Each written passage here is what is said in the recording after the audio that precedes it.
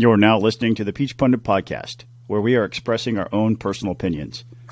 These views may not reflect the opinions of those whom we may be professionally affiliated.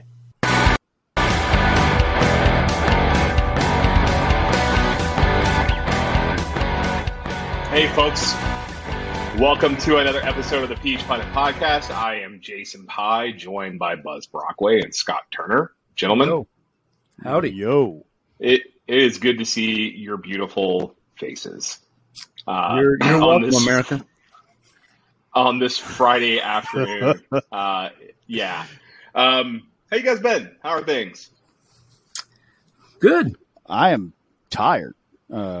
Between Alec last week and NCSL this week and traveling to Denver for NCSL and the altitude and the 12-hour long days there, it was I'm dragging rear end. I'm not going to lie.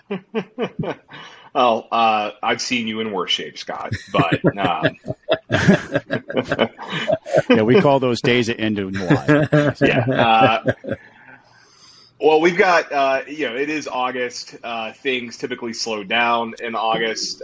Things really start to pick back up again roundabout after Labor Day.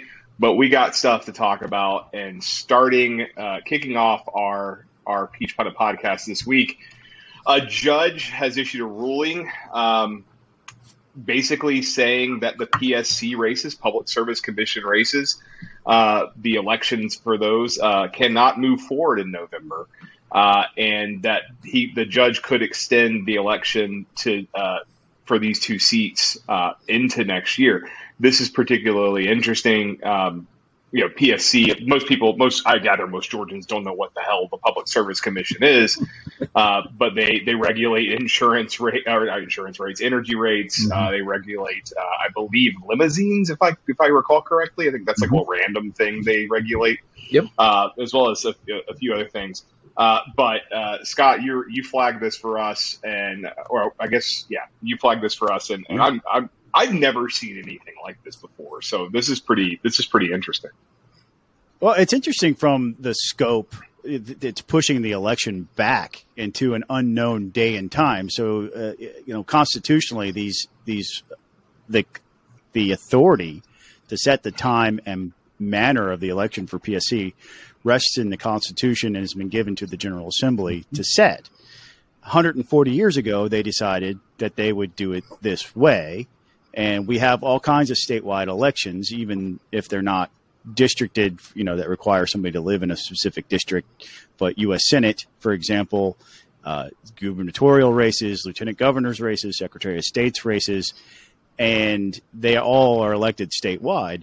The really interesting aspect of this for me is that the effort affects the only African-American on the PSC currently, which is Fitz Johnson. Mm-hmm. He's running for re-election. He's an African-American from Cobb County. Or is he in Fulton? Cobb. I think he's in Cobb. So at any rate, he is currently serving on PSC. And the thrust of the judge's decision, if you read it, is that not enough black people are elected to PSC.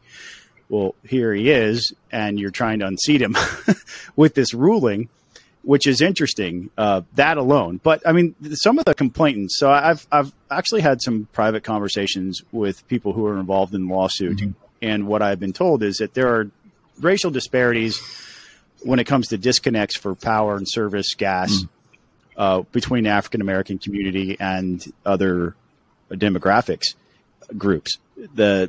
For example, 60+% of power disconnects for Georgia Power are African American. That's obviously disproportionate. The question I have, and I'd like to get to the answer to this because I think there's a solution, is why, right? And is it a education problem where they just simply don't understand that they have the ability to be put on a payment plan, which would prevent them from being disconnected? Or are there other socioeconomic issues at play here? But for a judge to take the unprecedented stance of, well, you people who are on the PSC, let's just keep you there for an undetermined amount of time past the expiration of your term, Buzz, so that I can legislate from the bench and figure out how to do this, is really extraordinary. No, yeah, I think I know some of the Twitter, Scott and I were talking earlier before we came on, some of the Twitter legal experts, self-appointed, are chalking this up to yet another racist system set up by Brian Kemp and the Republicans. Forgetting, of course, that this structure of PSC was set up a long, long time ago, and in the grand scope of Georgia history, the Democratic Party controlled Georgia for a lot longer than Republicans did, much less Brian Kemp. But anyway, setting them aside, I think what Scott said there, the issues of disparate impact do need to be considered. Are important ones. The simple fix is probably for the legislature they already have PSC districts. Just let people run in their districts and be elected from their districts, as opposed to being, at large seats like they all are. And then you can then you can debate, how to draw fair districts for this. But I think, the larger question that Scott talked about there, that the judge is considering, is that disparate impact on people. And we see that a lot in society. There are disparate impacts in all sorts of ways. And I'm a person who's open to the idea and actually thinks that there is some structural racism in the United States that we need to examine. So the question is, as Scott raised, is this a case of structural racism, or is this something else that's causing this disparate impact? And that we need to take a look at that. We need to think about that. Or is it more of a class problem than it is a race problem, in that people of a certain socioeconomic strata are getting hammered by this, and that happens to be African Americans. The important questions to think about and discuss. But yeah, it is unprecedented. I've never seen anything like this, where we're just going to say we're going to take 2 statewide offices and we'll have elections sometime that we don't have no idea when. What do you do if you're the candidates in these races? We have no idea when. PSC is not an office. It's one of those down the ballot races. They're not loaded with cash. They're not loaded with campaign cash. I think. How do you dispense? How do you spend that? I think a lot of Georgians may have heard of PSC very for wild the first time when Republicans touted the win in the PSC race in the runoffs in January 2021. Well, yeah, we lost the 2 Senate races, but guys, look, we kept the PSC race. That's what's important here.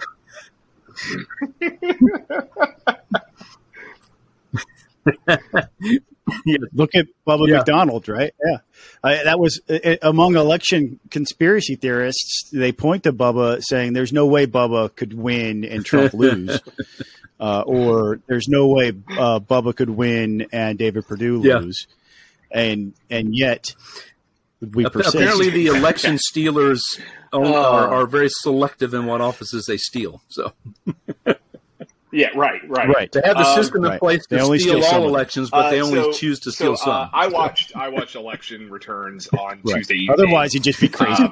I was very disappointed to see Peter Meyer lose up in Michigan's 3rd congressional district. Peter being one of the more mostly libertarian-leaning members of the House Republican Conference, but and then of course Arizona was the disaster that everybody expected it to be, and but interestingly, Kansas. I think this may have surprised a lot of people, considering Kansas typically is viewed as a conservative state. They do have a Democratic governor, but that's what happens when you nominate a crazy person for governor, which is what happened in 2020. But they had an amendment on the ballot to it was very oddly worded. It was basically like, should we amend the Constitution to ensure that there's not a right to abortion? So if you wanted the Constitution amended, you chose yes. If you didn't want it amended, you chose no. I'm looking at the results right now, but as of election night, it was projected that the no's won by a sizable margin. It was 59% to 41%. And obviously, you have certain population centers in Kansas that largely carry the state. That's Topeka, Kansas City, Wichita. Those areas are the real population centers in Kansas, and really pull the state. Just like Atlanta, Metro Atlanta, Atlanta and Metro Atlanta pull Georgia. But this is pretty eye opening, I think, for a lot, because I've heard a lot of things over the course of the past couple of days since this result came out that there are some Republicans, particularly national Republicans, who are freaking out about this result in Kansas, mind you.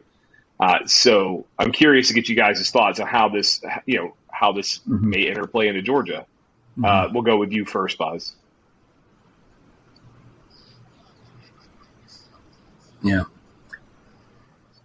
Yeah, I mean, I was kind of shocked, but then, when you read that ballot question, it was one of the most confusing ballot questions I think I've ever seen, and I think it took me several times to read it to think, what the heck is this even doing? And then I saw a Washington Post article that said that the Kansas Republicans hired some hotshot consulting group to craft the question. So they thought that they had crafted a question that was going to be a slam dunk, when probably a majority of Kansans would consider themselves pro-life and certainly don't want, as I understand it, the way Kansas, as it stands now, Kansas has one of the more permissive abortion laws in all of the United States, which means it's more permissive than France, and on and on and on.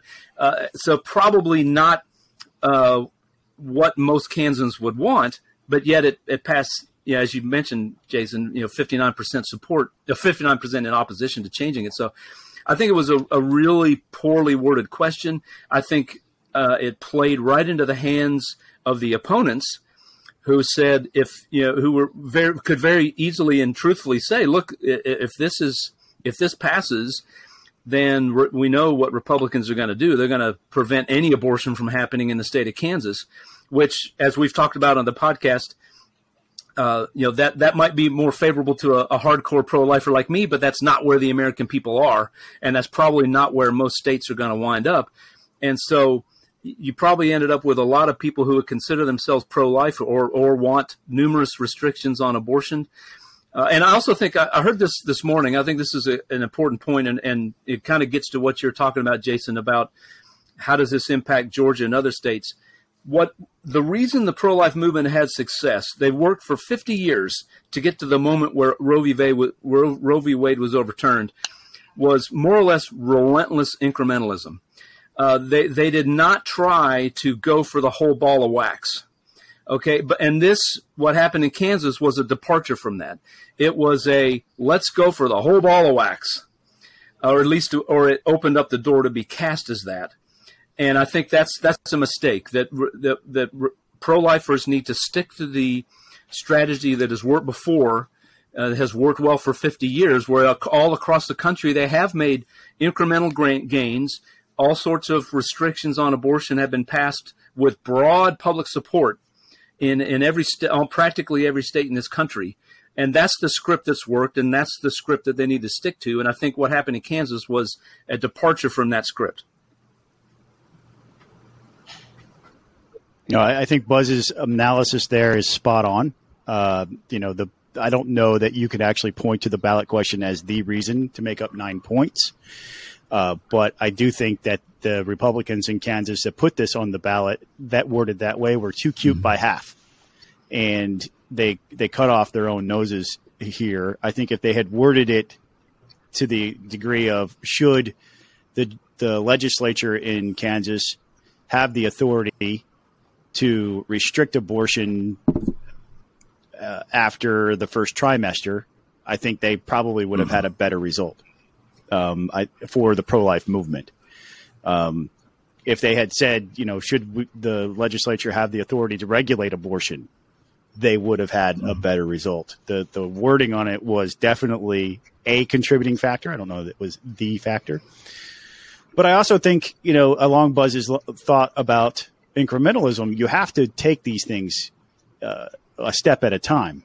You can't go from abortion being the law of the land under Roe v. Wade to complete and total ban the next day. You still have to do the work. And I think Kansas showed that you have to do the work. You also have to let things cool off. You can't pick this up right away. We've learned that in the election law arena here in Georgia. You can't do an election bill every single year. People get fatigued. They're tired of hearing about it. So in relation to Georgia, I think there are some signs to learn from. Do they want to take the abortion law further? Well, is now the time to have that debate? Should there be a period of time where we have the current law, which is the heartbeat bill now? Should we allow that to run for a while before taking it up again? I think these are things that every legislator in Georgia should be considering as they head into the 2023 legislative session. The question itself is a little hard to read. I will agree there. But they also provide other information. There's an explanatory statement.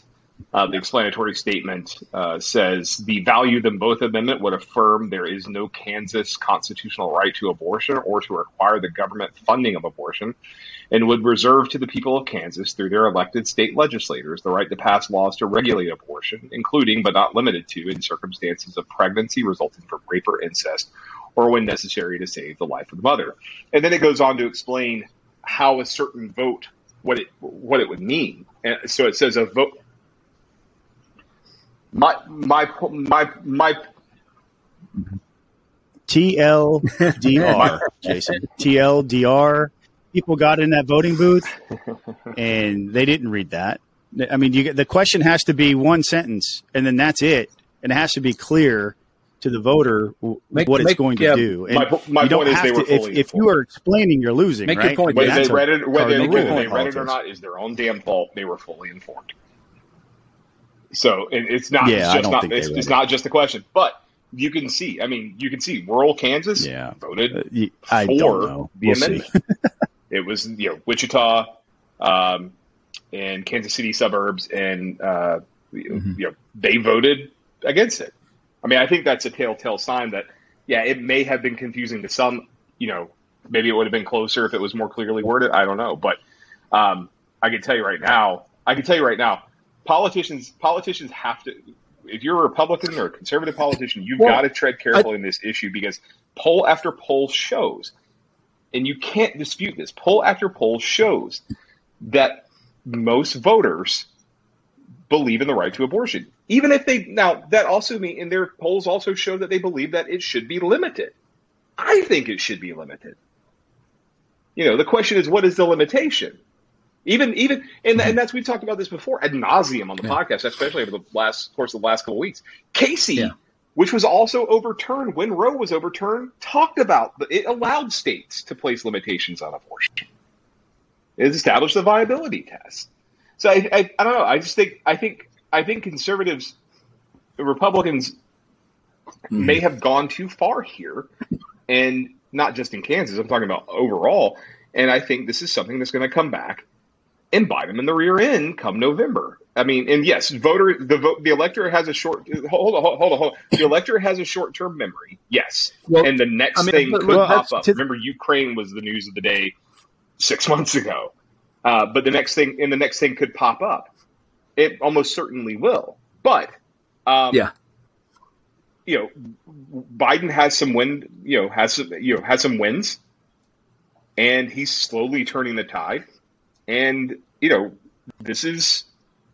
Republicans will still take the House. I firmly believe that, but I think the margins are going to be narrow, and I don't think they're going to take the Senate. Anyway, go ahead. Okay, so Monday I had lunch with a friend who told me we had a discussion. He's convinced Republicans are gonna blow it, and that they won't regain the House and won't regain the Senate.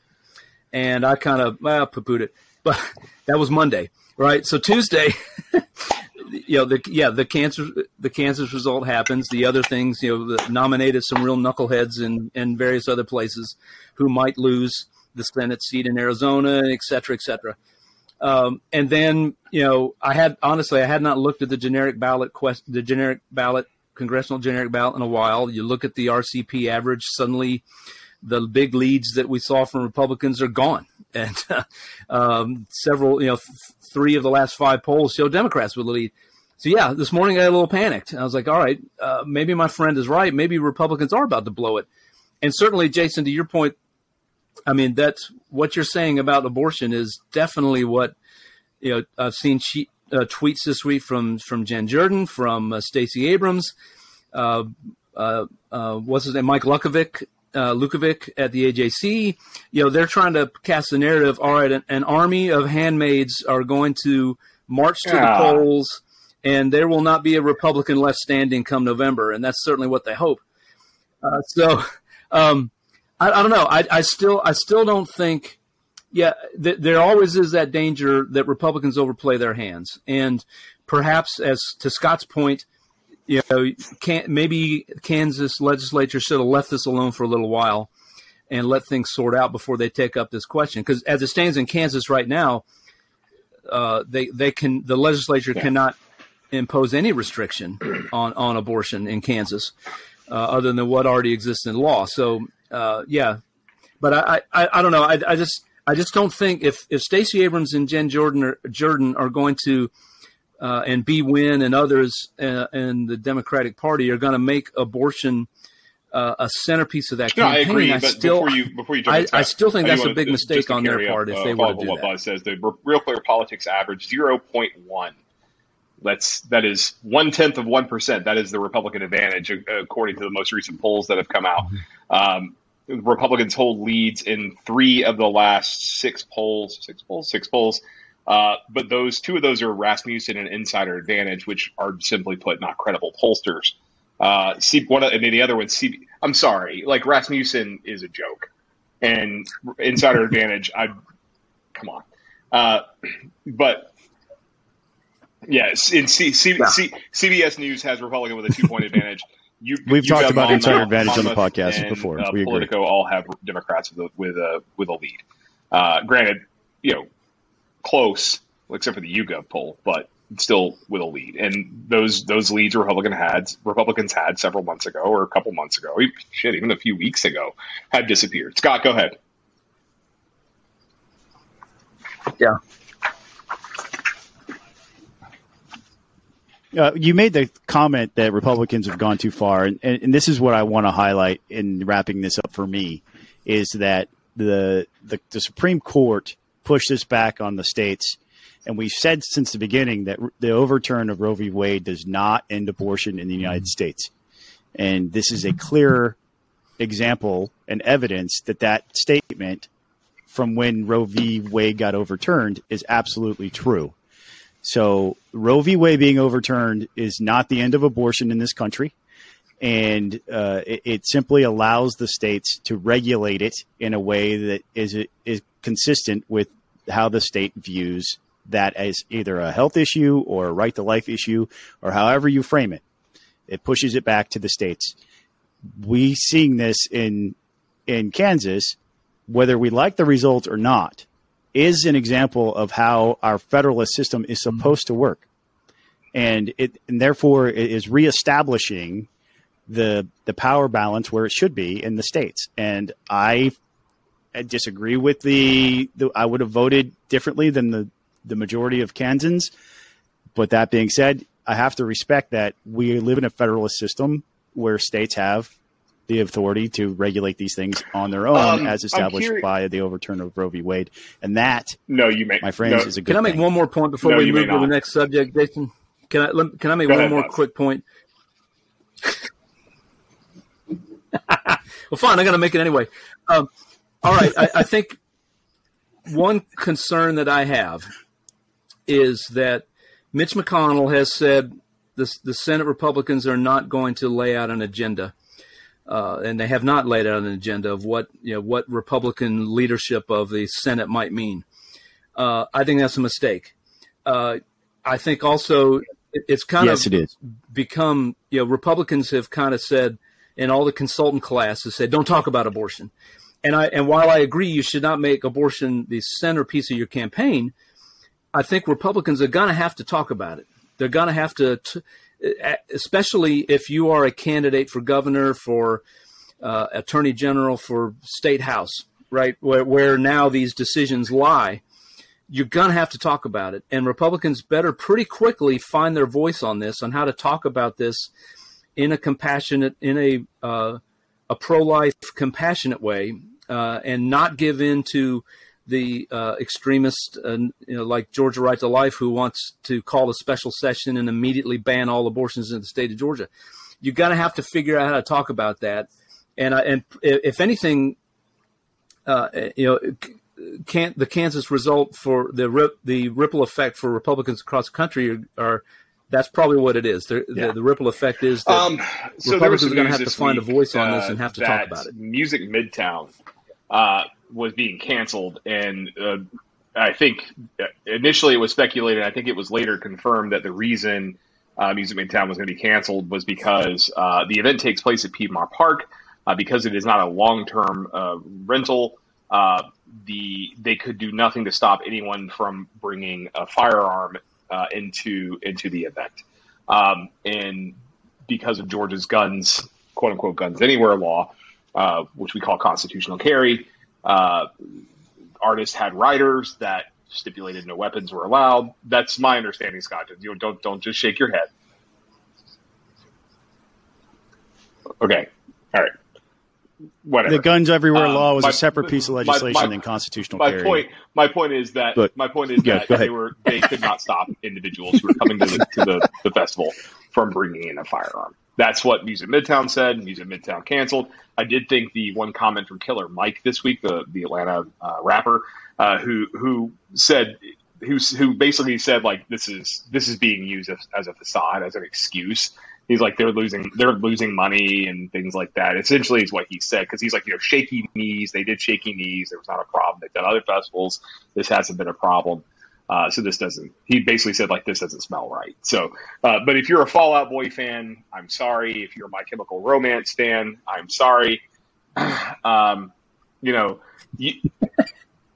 you're a Turnstile fan, there's a pretty decent chance they're playing at Furnace Fest this year over in Birmingham. So there's that. I'm sorry. Like I'm looking at the list of bands or like artists playing, and I've heard of like 1, 2, 3, 4, 5 of them. I've never and 2 Chainz, so 6. I've heard of 2 Chainz. So anyway, go ahead, Scott. Tell me.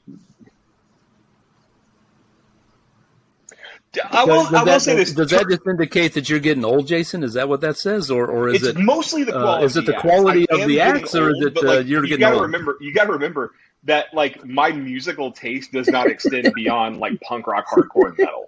So like,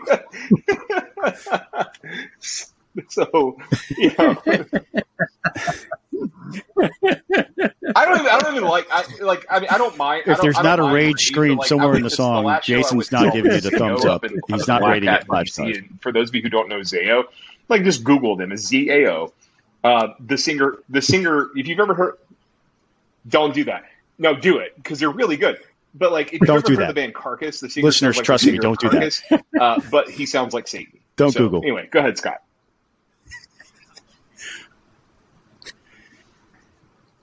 The funny thing is, they got their start as a Christian. He sounds like Satan. They got their start as a Christian, man. Geez, really devil went down to Georgia, I guess.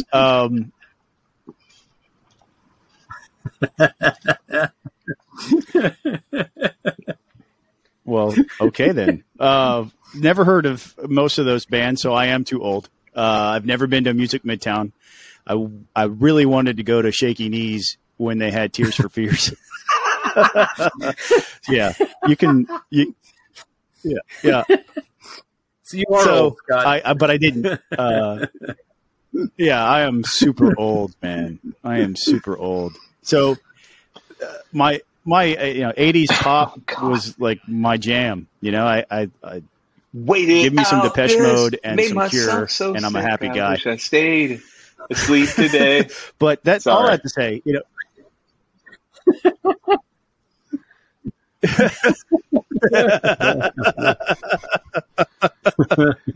Oh, come for the political discussion and hear the Pie cover The Cure. That's awesome. Look, I don't know the inner workings of Music Midtown. I have no idea. I can tell you that the Guns Everywhere bill has been the law of the land for 6 years, 7 years. Yeah, but wasn't the complaint? Their complaint was about the constitutional carry, right? Because there's some guy who is challenging all these things and saying, you can't stop me from bringing a gun to your event. because of the constitutional carry. The real catalyst there was I think the real catalyst there, Buzz, was the Supreme Court ruling that municipalities can't overrule your right to carry.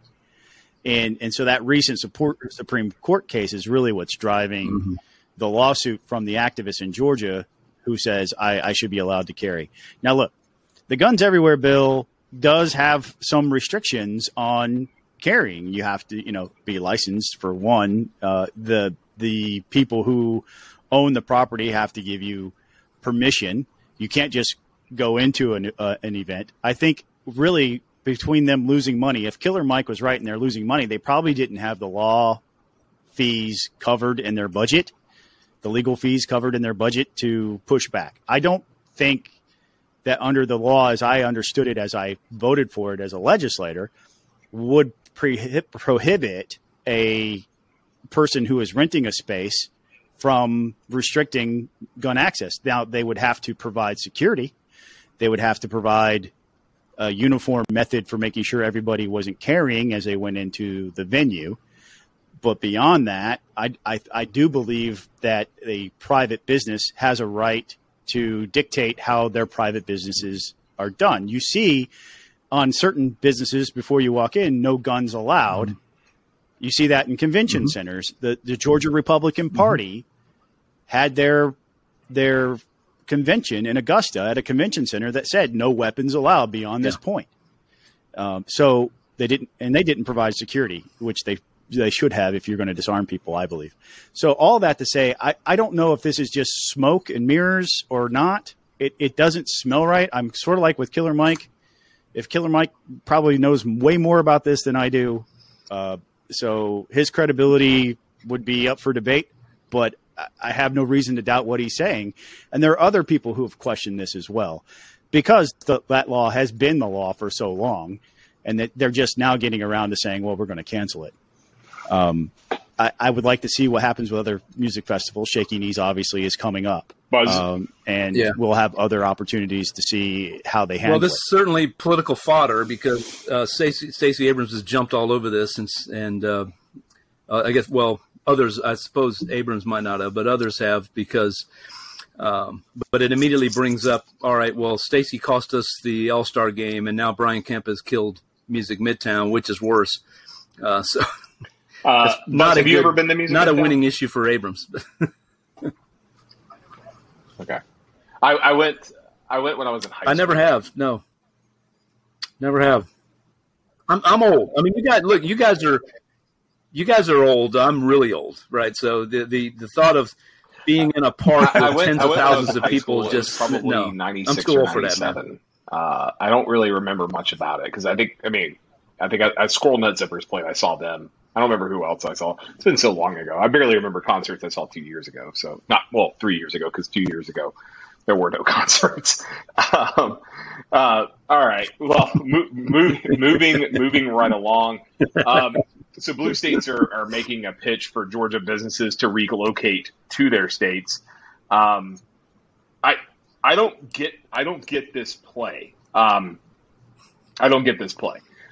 Because blue states like New York and California, I mean, the individual income tax rate in California is like 15%. Like that was the thing we talk, like when we talk about Freddie Freeman leaving for Los Angeles, he's actually his contract value is less on an annual basis than it would have been if he stayed in Atlanta, because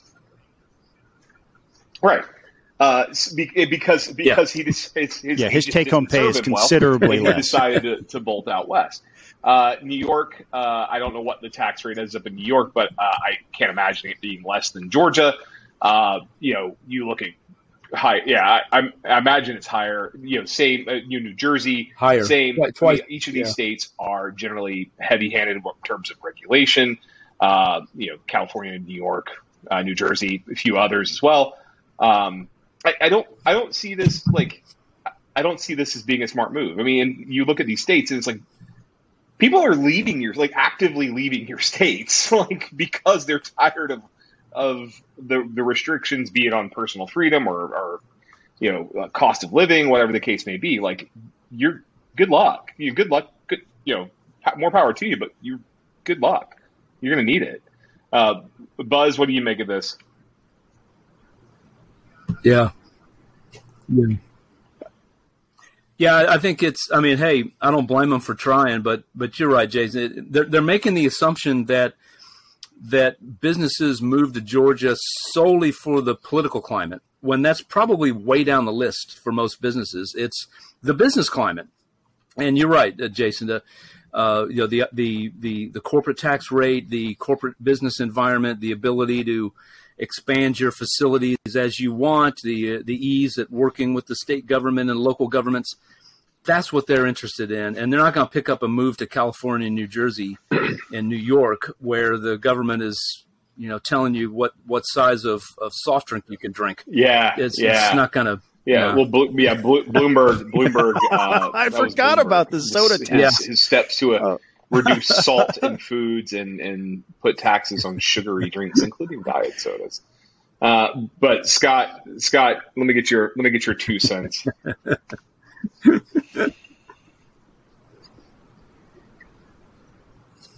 My 2 cents is I think that Brian Kemp responded perfectly. Bluestein asked him about this for an article in the AJC, and his quote is, "Have you checked the gas prices in those states lately? I'm not too worried about people leaving Georgia, going to New York or New Jersey or California. In fact, I think people are leaving those states and coming here because of our policies." And our business climate that Buzz highlighted a moment ago is created by our political environment. So as people come here from those other states, as refugees from the blue states to Georgia, they are met with lower taxes, more affordable cost of living, and a business environment that attracts employers on grand scales. Yeah. And if they want to have a productive life, they have a better shot at that here than there. And that's because of our political climate and the leadership of people like Brian Kemp, who put these types of policies in place so that the benefit goes directly to the worker and the employer in these situations. So I loved his response, and I thought it was dead on, because if you look at the gas prices in California versus Georgia today, they're paying $1.50 more a gallon. That's enough money in a monthly budget line item to make a huge impact for a lot of families. We practice at a place called Seven Drum City. It's right off North Capitol Avenue, little north, about a mile and a half north of the Capitol.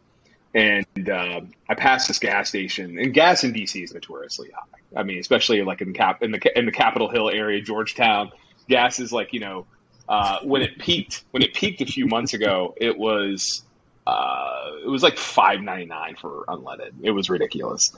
But this is DC. I mean, so gas prices are going to be more expensive in DC than they are in Northern Virginia. Northern Virginia, I think the most I paid was like $5.09 at one point. It was back when I gassed up last in Northern Virginia. It was like like $4.29. But I say that to say this. But like I drove around the other day, and gas prices in DC are falling. I mean, they're falling everywhere, but they're still higher because given DC a more progressive city.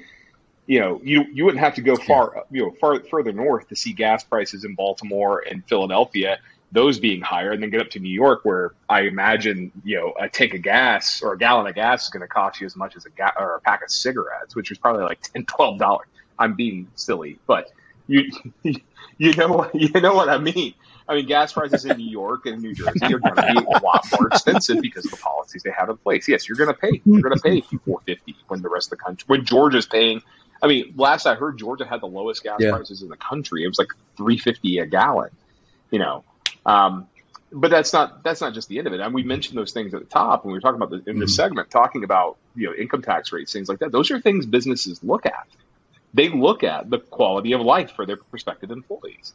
That's why Georgia gets in bidding wars with Charlotte all the time. They're looking at they're looking at the quality of life for employees in the area around the place where the business would be. And it is expensive to live in the Northeast or out west in California. So, I mean, you look at the house.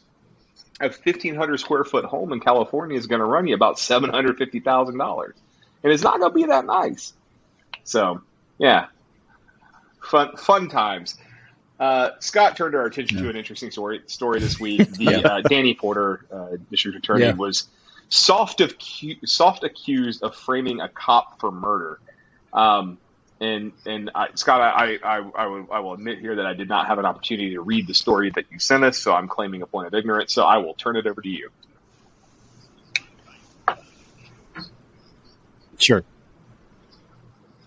So Sean Kipe, Sean Sean Kipe, Kipe, has done a series of podcasts related to Georgia. He came to Georgia originally as a production location scout for one of the major streaming services. I want to say it was Netflix, but I don't remember exactly.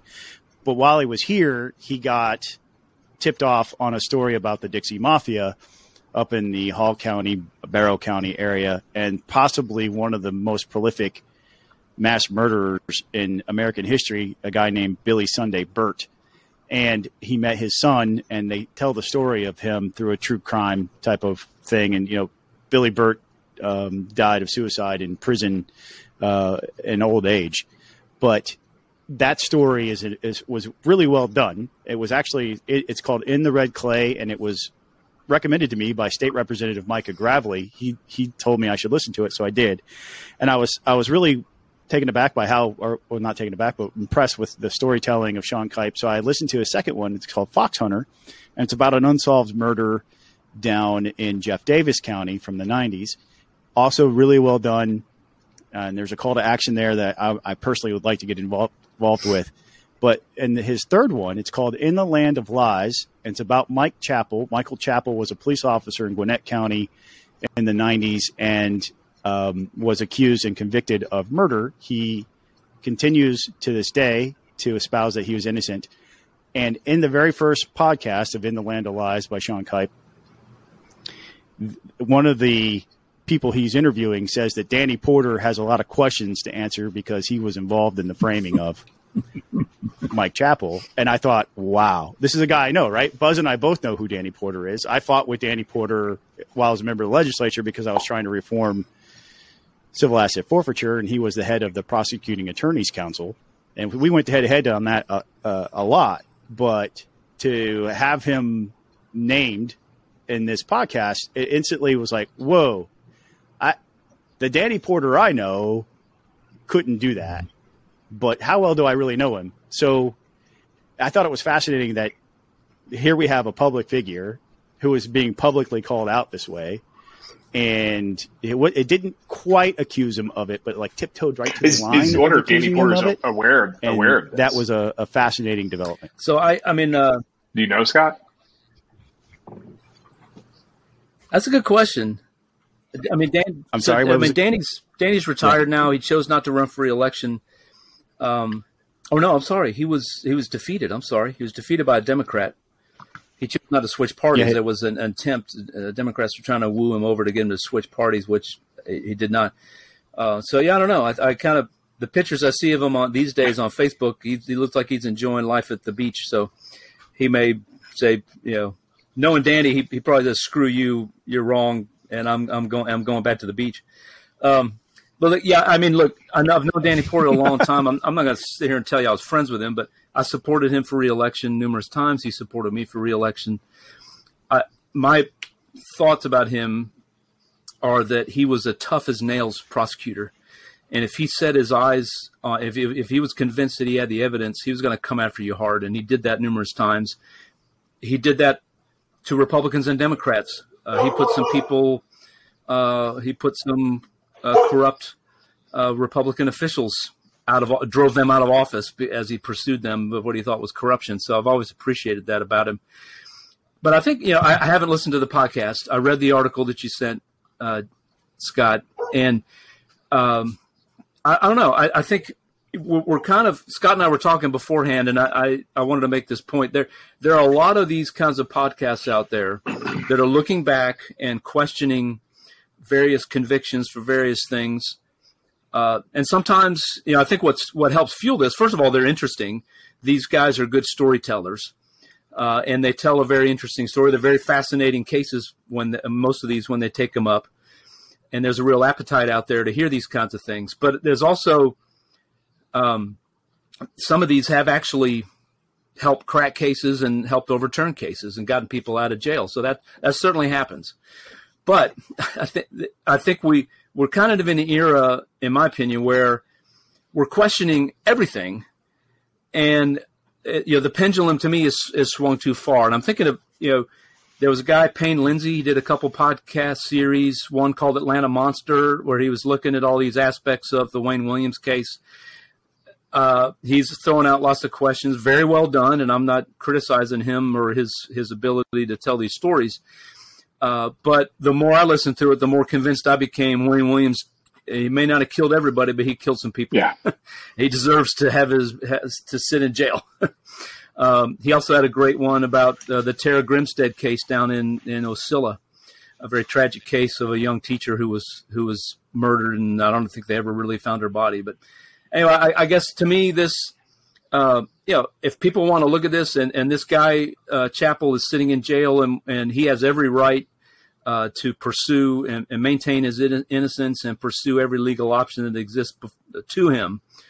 But I'm skeptical. I'm skeptical that this is a case that needs to be overturned. And as Scott said, I'd be blown away if Danny Porter framed anybody. Just now, Buzz, about where we tend to overanalyze or tend to take everything and look at it as a conspiracy theory could not be more true.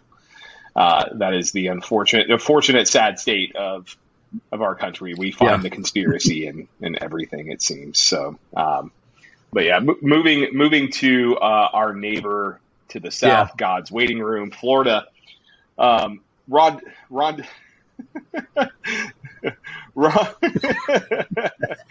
DeSantis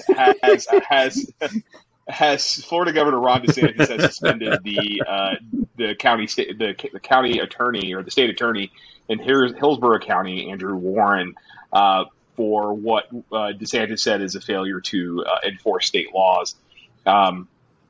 According to the story from the Tampa Bay Times, including a pledge not to prosecute people for receiving an abortion or their doctors performing them. So he said at a news conference flanked by police from around Tampa Bay, DeSantis said Warren had put himself publicly above the law by signing letters saying he would not enforce laws prohibiting gender-affirming care for minors or laws limiting abortion. We've talked about this in Georgia when it comes to Jen Jordan and her pledge not to enforce Georgia law. DeSantis seems to be he seems to be doing what's he uses right here. I disagree with the law, but the county attorney that had a responsibility to enforce the law. But like I said, I disagree with the law. I disagree with Georgia's law, but you have a responsibility as an elected official to enforce those laws. If you don't like the law, work to get it changed. But yeah, Scott, we'll go with you first.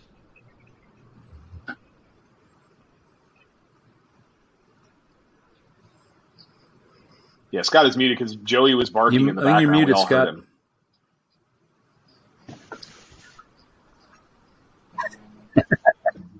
Joey was going nuts. We need I think somebody knocked on the door. We need a weekly appearance by Joey, so I'm cool with that. So yeah, well, that was the appearance. You heard him. For those of you who watched the podcast, you did not see him, but you definitely heard him. So anyway, I think this reestablishes the action taken by the governor reestablishes this concept of separation of powers, right?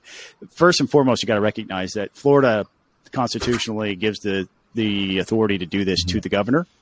I don't know that we have this authority in Georgia. So again, federalism, different states do things different ways, but I think it reestablishes the separation of powers within the three branches of government.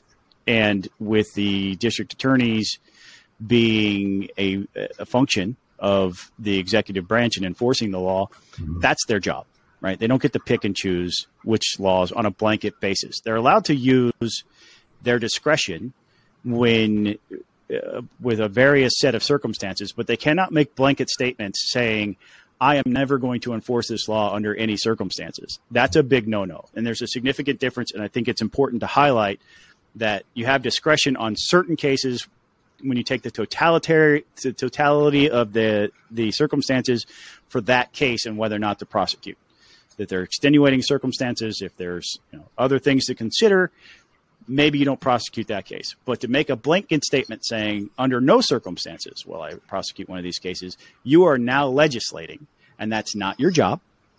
Somebody else was elected to do that job, and they did that job. Jen Jordan, when she was a member of the legislature, that was her job. She lost the debate. She lost the vote.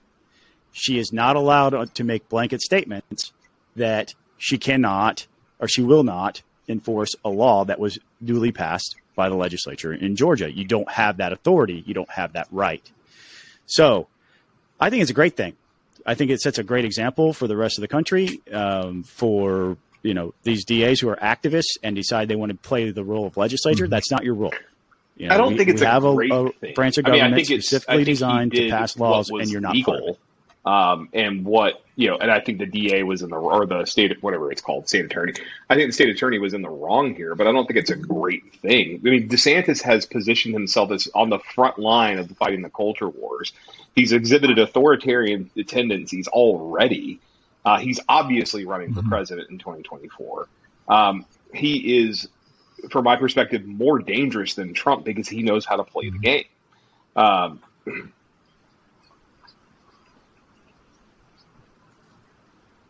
Yeah, with the danger of asking a question I don't know the answer to, what do you mean by authoritarian tendencies already? Disney of its special tax status, not doing it for other places and other special tax districts in Florida, that irked me. That was obviously going back again. He calls it woke culture, and look, I get the pushback against some aspects of woke culture, especially when it comes to things like pronouns and stuff like that, or even when we talk about gender affirming treatments for minors.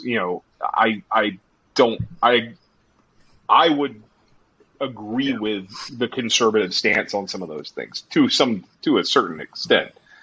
But DeSantis knows it's popular with the conservative base. He knows he's positioning himself amongst this populist new right. And he is doing all he can to be. This is the only way he knows he can beat Trump in a primary, is to make himself the frontline fighter in the culture wars, and that's and the only way you do that is by out authoritarian and authoritarian. Mm-hmm. That's just my 2 cents.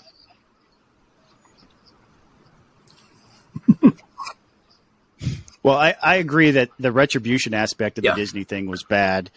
I think there is a legitimate question to ask whether or not Disney should have a special tax allocation district like they do.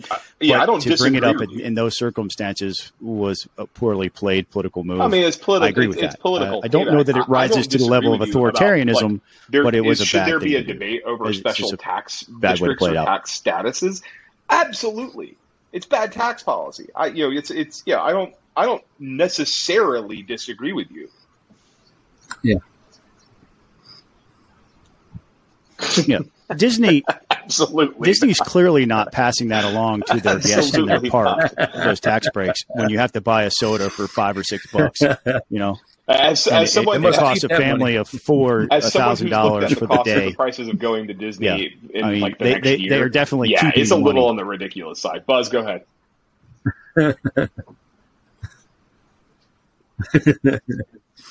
No, I mean, look,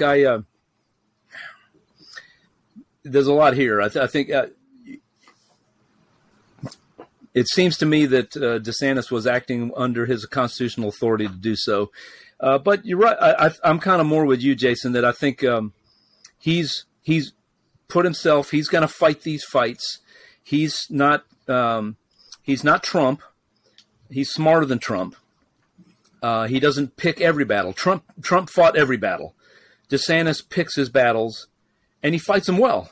And that's going to appeal to a big chunk of the Republican base, which is why you're seeing his name bandied about, which is why even some polls of head-to-head between him and Trump, suddenly it's a fight. It's a dogfight between those two guys. And yes, some of the things he's done give me pause, whether in a Republican primary, whether I would support him or not. I'm that's not my brand of politics, but there are other things I love about DeSantis. He has absolutely been a champion of school choice, and he has expanded that in Florida, and I love that. And there's other things about his agenda that I like, so we'll see. But I think, the back to the basic point about this, I agree with both of you guys. You cannot have prosecutors who don't enforce the law for political, and don't enforce laws that they don't like politically. You just can't have that. And in a free society, you can't have that. It undermines the rule of law in a whole host of reasons. We see it in other things, and there's been some backlash to it, like the recall of the district attorney in San Francisco not too long ago, who's for political reasons said, I'm not going to enforce a whole host of laws because of disparate impact on African Americans and so forth. And and the voters of San Francisco said that we didn't sign up for that, and they booted him. So it's the same thing. You can't have prosecutors who do this. And so, setting aside all the other stuff, I think DeSantis, maybe he was making an example of this guy to send the message to all other prosecutors that you better enforce the law, whether you like it or not. But yeah, we just can't have that in a free society where prosecutors pick and choose what laws they enforce. And tying it to Georgia, I have that, to me, that's if Jen Jordan continues in that, saying I will only enforce laws that I like, that's disqualifying to me. I don't see how anybody who supports the rule of law can vote for her for and one thing General. I forgot to mention before I started talking about Florida was July in Georgia. July's revenue numbers were up 2.5%, which is just shows a continuation of strong economic numbers for Georgia. It's another economic indicator. Building on another national indicator, the number of jobs created in the month of July, which was positive news. But 2.5% increase in revenue month over month. That's good news.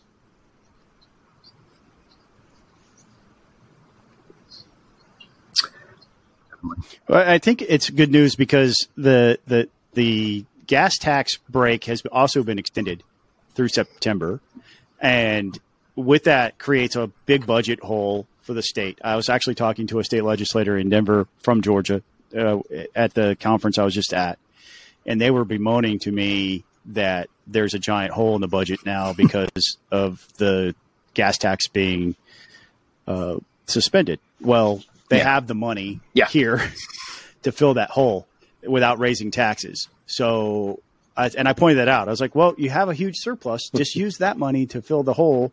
And if there's anything left over, please, I'm right here. You can give it back.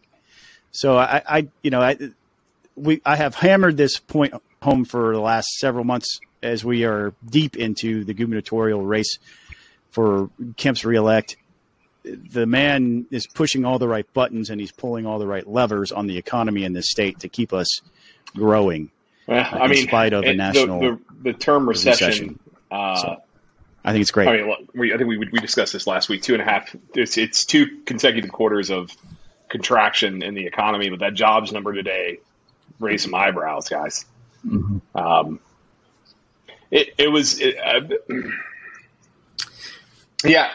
Yeah, no, I didn't see it. Tell me what the job number was. Yeah, the projection was like 540,000, something like that. Or something like that. I don't remember off the top of my head. But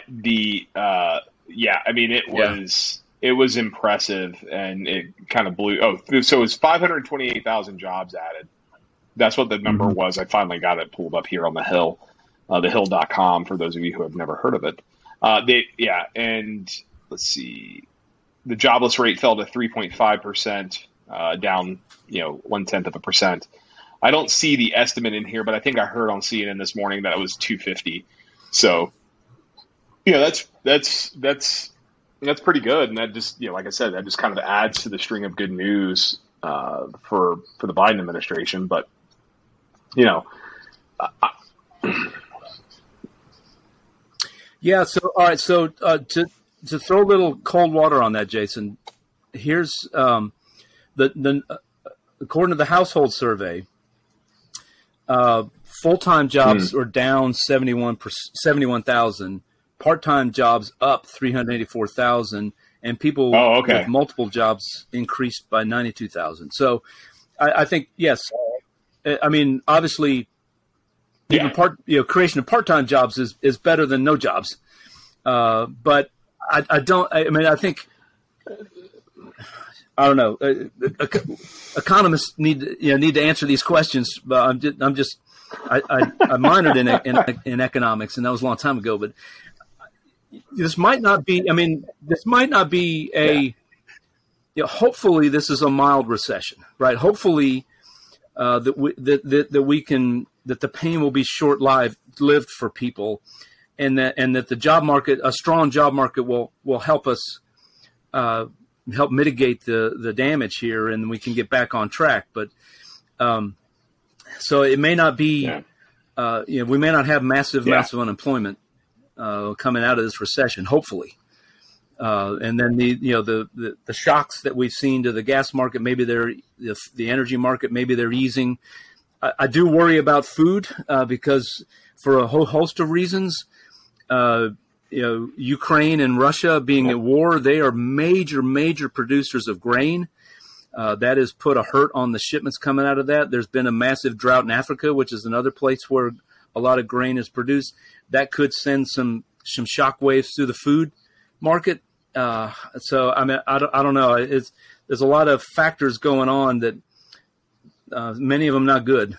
And then the fact that there's so many of these jobs were part-time jobs. I hadn't seen the details of the report, but thanks for pointing that out. One thing I did note in my newsletter on Monday, I haven't run a newsletter called Point of Order for my job. And I mentioned that, you look back at the recession in 2001, and that recession, I think, started in March of 2001, and it officially ended in November of 2001. Obviously, there were some things that happened in between here, like 9/11, and then, but jobs are a lagging economic indicator. We didn't start seeing the unemployment rate go up until I want to say like June of 2001, and ultimately it didn't reach its pre-recession level until sometime in 2005. So, it's a lagging indicator. And I think inflation is probably skewing the jobs report a little bit. We're kind of in a little bit of uncharted territory here, but it's pretty interesting. But since we're talking about the economy, and I mentioned the word inflation, there is a little bit of an update coming out of Washington today, if you guys want to hear about it. So, Democrats are trying to do something. Give it to me. Hey, Joey. For those of you who are listening, not watching, Joey just walked in Scott's office, and we have finally gotten our. I don't have a pet Tyler came in too to show everyone, so I'm the odd man out. I can show you a picture of my old dog, but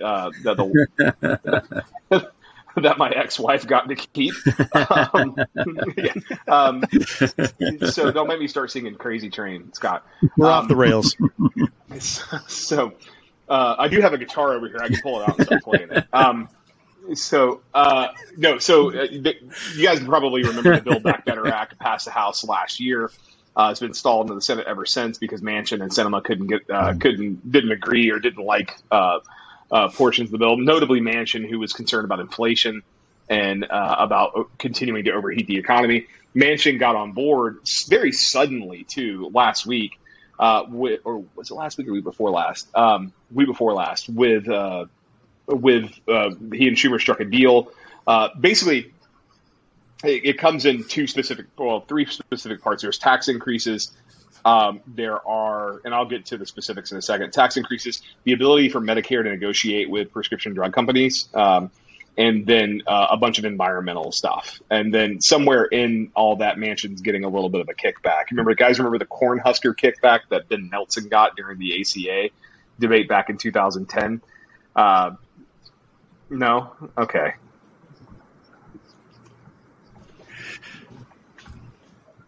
Pipeline. What is he going to get? Is he going to get like a brand new coal mine, spit shined and ready for use? So Manchin agreed to this. That meant that 49 Democrats were on board. Sinema had a little bit of a concern with one of the specific tax provisions.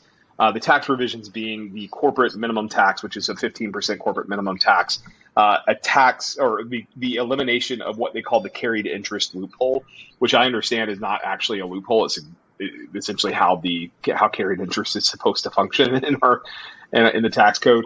Sinema expressed pause at those things, so they've kind of addressed her concerns with the corporate minimum tax, and they've taken out the carried interest proposal, and instead they're substituting a 1% excise tax on stock buybacks by corporations. So she has agreed. They are out today, but they are coming back tomorrow. They'll start with a nominee and then eventually have a vote, a cloture vote on the bill, and that will kick off Vote-A-Rama. Are you guys familiar with Vote-A-Rama?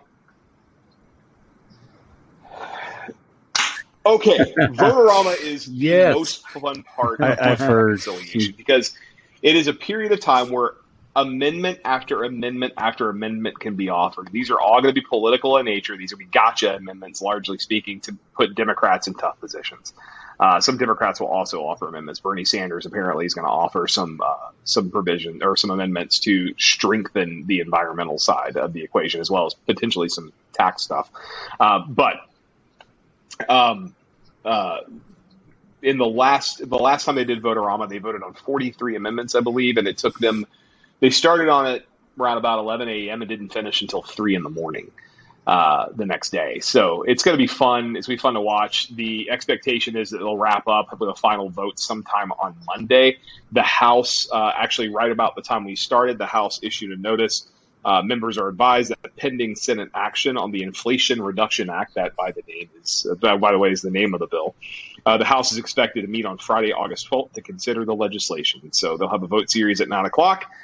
And then they'll be done and they'll go back into August recess. So it seems like this thing is probably going to pass. And there's, unless Republicans can peel off some Democrats on some of the amendments to make it less appealing, it's going to be a tough time. So, or it's going to be interesting to watch. I love watching the Senate. It's so much fun. So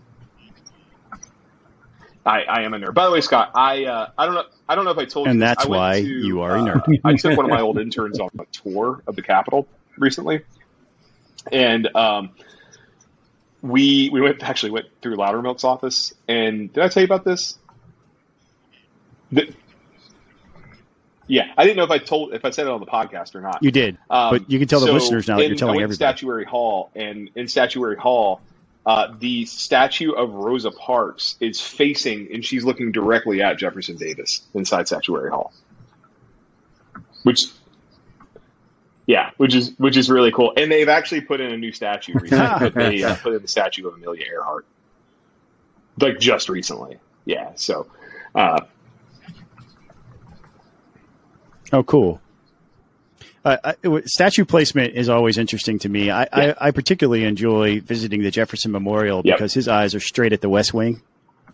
You know, he's looking directly at the White House, which the moment was not lost on me. That memorial is by far my favorite memorial in DC, the Jefferson Memorial. It's just have you ever been to the museum? Have you ever been to the museum underground? Yes, indeed. Okay. Yeah. All right. Yeah, a lot of people don't catch that. Yes. It's good. Yeah. Yeah. All of the stuff you can do in DC but don't reach out is to me great. When you just take your family there I will take you learn about our history. I will take you to the things I want you to see, not the things you want to see. So So anyway, that's all the time. That is all and the nobody time we wants have to for this see week. that. I don't have the list pulled up, Scott, so you are going to have to stall for time for a second while I pull up the list of Patreon.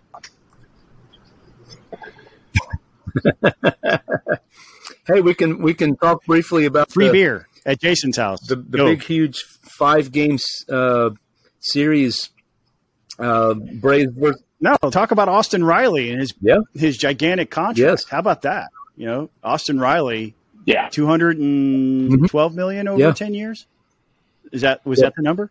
Alex Anthopoulos continues to impress. I think he did a fairly decent job of pawning off Will Smith. to the Astros for another. Who gave up a home pitcher, run in his like. first at bat with his first battery faced for the Astros.